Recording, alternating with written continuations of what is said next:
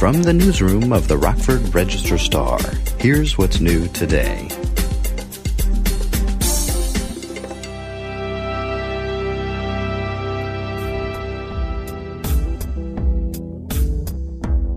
We all use our life experiences in some way to draw upon. But then, on the other side of the spectrum, I've been fortunate enough to play the Emperor of Japan in the Mikado. So I don't have any background as a black man doing that. But what I can do is put my personality and what my skills are as a vocalist to use. And I'm Scott Yates, photographer and multimedia journalist with the Rockford Register-Star.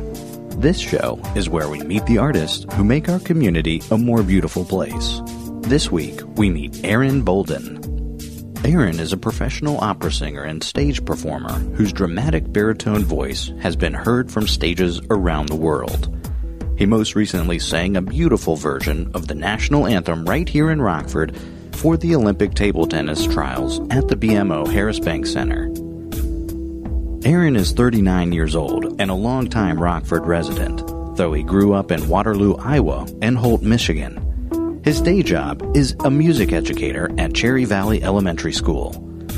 Whether he's teaching in a classroom or singing on a stage, Aaron said music is a powerful medium. He told me music can take people in so many different directions and places, and he works every day to make an impact on somebody's life and to do something that's bigger than himself.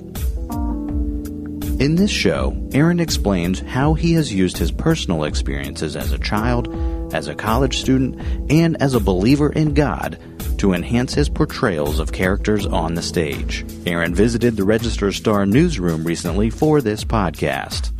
So let's drop in on our conversation now. Aaron Bolden, welcome to the Rockford Register-Star newsroom. I understand you and your wife are about 24 hours away from leaving on a trip to Maine. yes. So thanks for taking the time to join us today. Thank you. I'm very humbled and just thank you for your kindness and warmth about this. This is a wonderful opportunity. You are here today because one of your performances that I saw just last week blew me away. And let me set the stage. It's the 2019 North American Olympic Table Tennis Trials at the BMO Harris Bank Center. There you are in this cavernous arena performing the national anthems of Canada and the United States prior to official competition. And as big as an event as that is, with its Olympic-size implications for the athletes, you are what stood out in my mind as I remember that day now. As I listened intently to your rendition of the American national anthem, you got my attention by your mastery of control of your voice, the lyrics, the musicality, and how you respected the gravity and meaning of the national anthem, while you managed to add a few of your own flavors to the piece. For example, you create a beautiful inflection of the or upturned note in the last couple lines of the song that really brings it home. Thank you. And in my decade-long career as a photojournalist, I attend more than my fair share of sports events where the anthem is performed or played on the public address system. As common as this song is, each time it's played, it's always different. Whether it's because of the difficulty of the score itself or the skill of the performer or how anxious the crowd is to get through it all and start the game, all that can affect how good this song is and how it lands on the audience. Too often, though, I see the audience kind of lose interest in the song in the last two measures of the song, where it says, "Over the land of the free and the home of the brave." But a patient listener will be truly rewarded by sticking with you till the end here, Aaron. A singer can't just perform this song at the Olympic trials after a few voice lessons, though. The song is notoriously hard to perform. What did you do to master it? How many times have you sung this before? And how did you get this gig at the BMO Center last week? Well, that's more than I deserve. I'm very humbled that the music had an impact on you the way that it did. And certainly that's why I wanted to get into vocal music, to have that type of an impact on the patron, on the person that is listening. So I'm humbled about that. So thank you. But to answer your question, I've been blessed enough to have performed the anthem hundreds of times. I believe when I was at the University of Iowa for my undergraduate years, I actually asked for a compilation of the number of times I performed, and just through my undergraduate years, they had said maybe probably about 75 times. I essentially performed at every event except for football, because the marching band, that is something that they do, with the one exception of when I saw Simon Estes, who is a University of Iowa graduate, who's also a phenomenal Black vocalist who performed there, and they gave him the honor to do it. And I was just saying, boy, that would be an honor to do something like that one day. But yes, any event you could think of at Iowa, anything from gymnastics to water polo and swimming, men's and women's basketball, wrestling.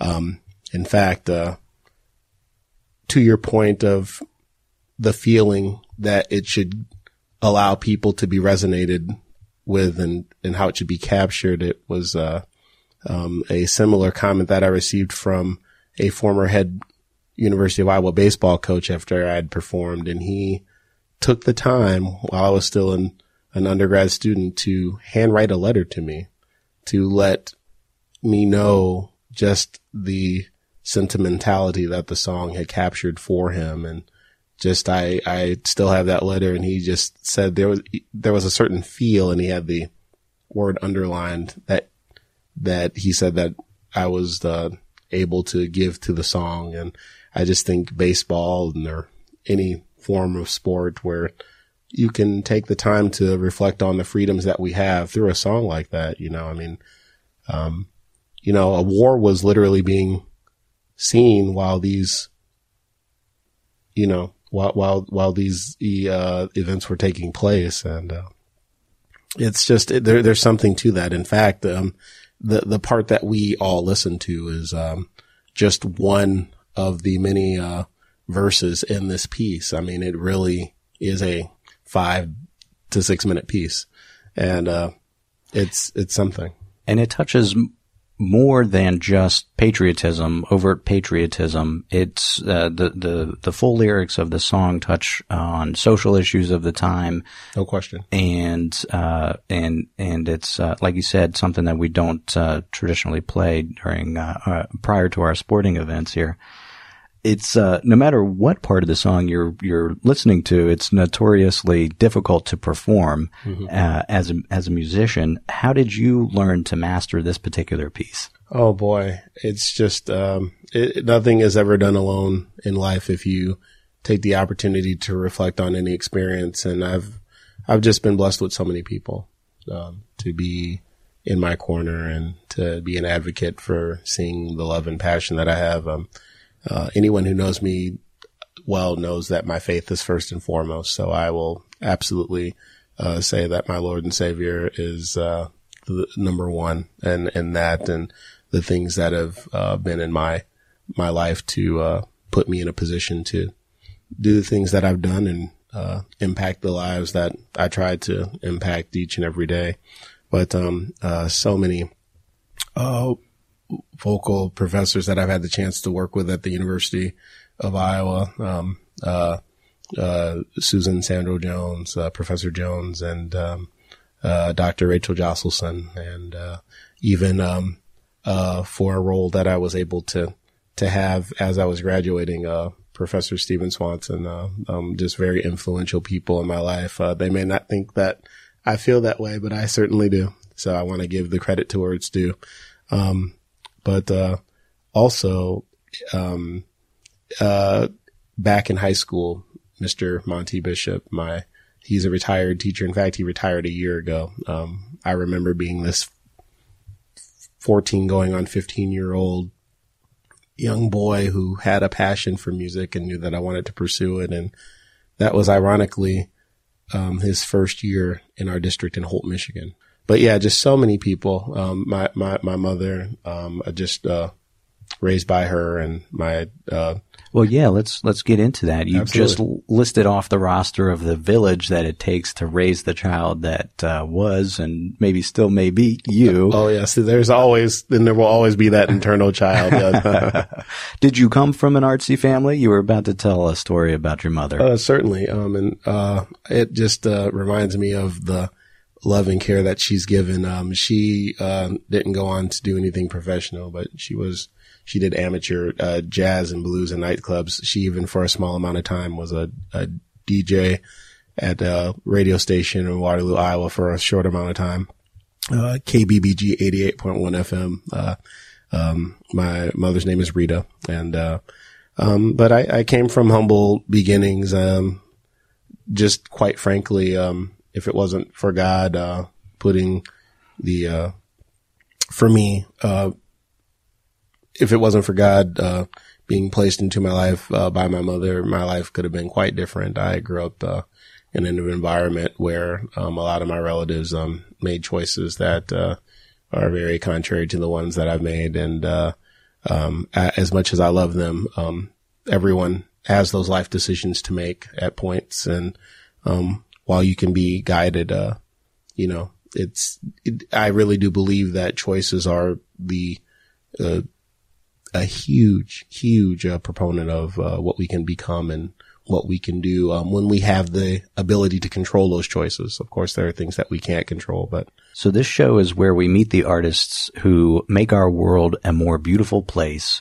And while we're on your childhood, while we've traveled back in the Wayback Machine here, what is your earliest creative memory? Oh, this is an easier one. This is good.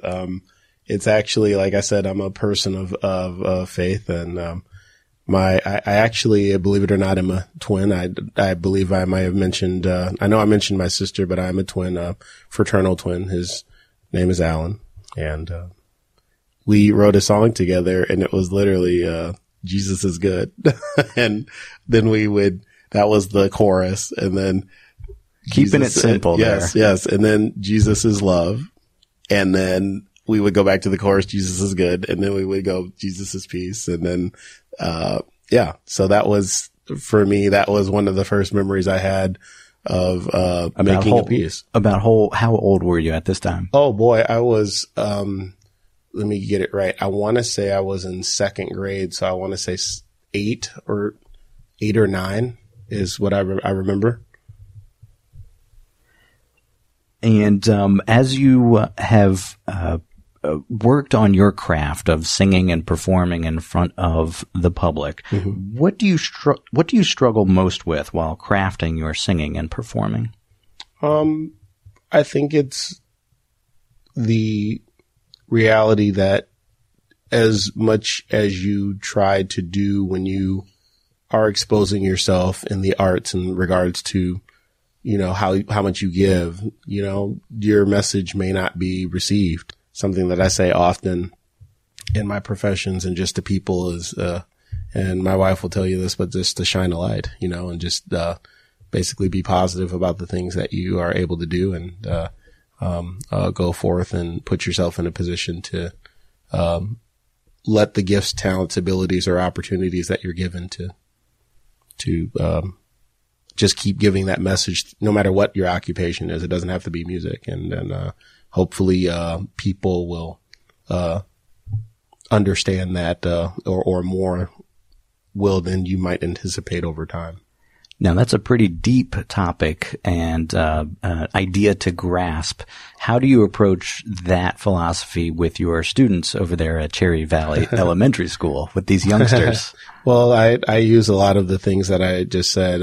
I do my best to stay positive with them and let them know that I'm in a position where if they want my help, they're able to be helped. But at the same time, I continue to grow every day. I continue to try to make myself better through the people that help me, whether it's through the experiences I have with others, whether it can be through colleagues, whether it can be through parents, whether it can be through the community. And that's what it's about at the end of the day. trying to let the community know that, the message of music is a powerful one, and it can take people in so many different directions and places, but, you know, having the opportunity to be guided, but, you know, find where you want it to take you at the same time, knowing that, you know, at the end of the day, you're trying to do something bigger than yourself. And so that's just, I get to wake up every day and know that I'm making an impact on somebody's life, then do something that's bigger than myself. And that's whether, teaching or performing. In fact, I, made a promise to God, that I would not go into music unless I could use it to impact as many lives as I could. And, I've been very blessed to have those opportunities. And, let's talk about a few of those steps along that journey. Mm-hmm. In one example of your work on the theater stage in 2014, you were one of three main characters in a well-reviewed local production of the Broadway musical Ragtime. That was actually one of the 5 times that you've had that role. Yes. The show was in Peoria, just down the road here, actually about 140 miles away down the road. I remember those nights of travel, yes. And according to the news article by the Peoria Journal-Star at the time, you traveled from Rockford to Peoria for rehearsals daily and didn't miss a rehearsal. Now, why were you so determined to be a part of that production? Well, first of all, I'll speak on behalf of any performer out there, regardless of the genre or what you do. It's a labor of love. So you make those commitments and you honor those things. If something is valuing, you in regards to what the art is going to do and how it's going to manifest itself. But that being said, I just, it's a phenomenal role. Cole House Walker Jr. resonates with me on so many levels. It's just, no, of course I would never, and that's the neat thing about acting and, playing a role, as an opera singer or a music theater artist or just a artist in general is, you know, that boundary of where your character ends and where you begin and vice versa. And you can ask yourself those questions through the character that you play. How would I have handled the same situation that I just played? Or how would I emote in the meaning of that song that I just sang compared to the character? How would I have done things? How would I not have done things? Where is this going to go if I'm the one in the same shoes? Where would it go if that character that I'm playing was in my life right now? Well, are there any similarities in your life experiences with some of the characters that you've portrayed? And if so, what are they? Well, in other words, how do you draw from your personal experience to enhance the performance? Sure. Well, it's interesting because I've been blessed to do so many things. Cole House is one as a Black musician in Harlem. And, I know this is an opera. I understand it's music theater, but I enjoy both genres, even though I'm classically trained. A Black musician who's trying to prove himself, in a world where sometimes people will see what they choose to see. From many moments in my life, I would be fibbing if those were things that I didn't feel. But at the same time, that's something that I could understand. But then, well, for some of our listeners who can't understand that, can you spell that out for us? Sure. I mean, just basically when, instances where I've, just studying from college and on the University of Iowa campus and, and you're leaving and it's late night at the library, but you get pulled over and you have to prove who you are because they're asking about something on a card, and that was, one of my realities of, this is real and these things happen. But you also, and you think about a character like Cole House and you think about those things and you say, boy, when you play a role and you're like, boy, I understand why there would be some angst there. I understand why there would be some tension there. And, just for an example, but we all use our life experiences in some way to draw upon. But then on the other side of the spectrum, I've been, fortunate enough to play the Emperor of Japan in the Mikado. So I don't have any background as a black man doing that. But what I can do is put my personality and what my skills are as a vocalist to use. And it's Gilbert and Sullivan. So, you can try to have fun with those roles. It's you draw on everything, but sometimes it's what you don't know that can make the role exciting and make the thrill of the performance exciting for you. On another step in your journey to craft your craft, in June this year, you traveled to Tulum, Mexico. Yes. And in my research, the details of this were a little hazy, so don't let me put any words in your mouth. Sure. Cut in here. But you traveled to Tulum, Mexico to perform in a production of Opera Maya? Yes, it's a young artist program. And, there were some actual, in addition to performing, there were some outreach opportunities, where we were actually in villages that had never had a chance to see opera or see classical music or be exposed to it just because of the environments. And it's just a great way for people who don't have the chance to, be exposed to the arts that they can see that this can be accessible. This can be something that can reach me. Sounds like an interesting mixture of your professional life as an elementary school teacher with your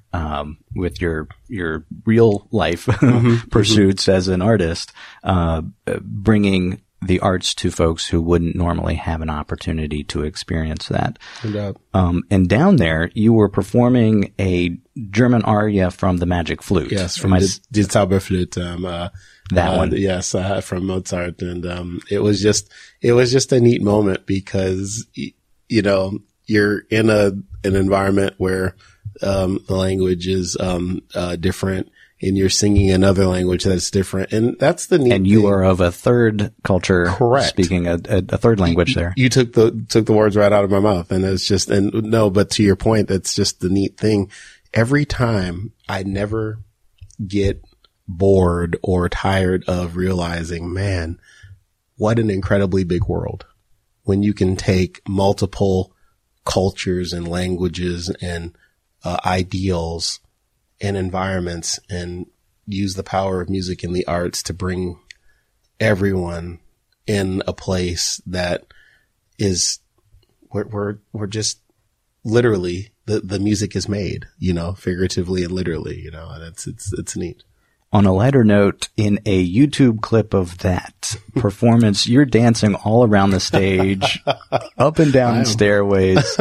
I am not too familiar with how opera goes, but is such an active choreography a normal part of a lead singer's job description? Well, at least for that particular role.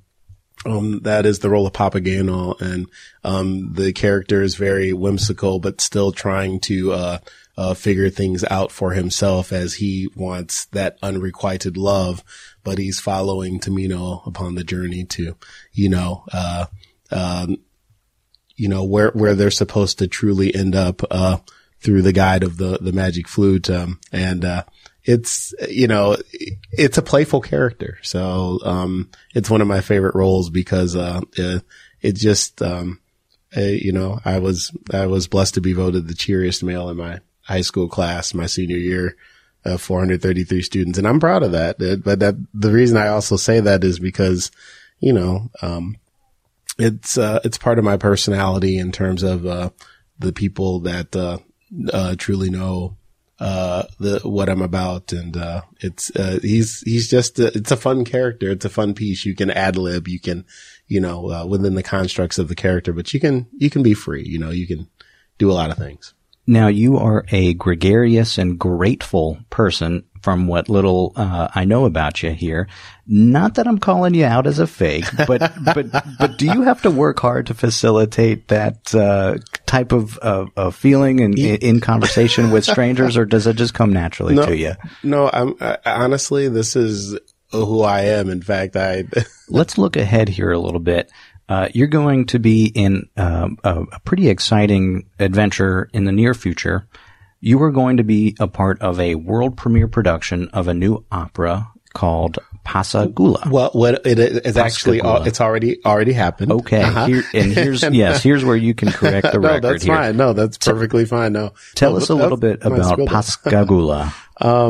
Basically, it takes place down in Mississippi, and basically it's basically Madame Butterfly, the opera context of that, but it's taking place in a part of Mississippi where the Native American tribe basically, to save themselves from any land or anything that was being taken, it was common practice for their, to be one with nature and rather give their lives to the nature rather than to succumb to the forces that are outside. If I can distill the threads linking those productions to a criminally short and terse piece here, both of those classic productions, Madame Butterfly and the other piece that is melded together in Pascagoula,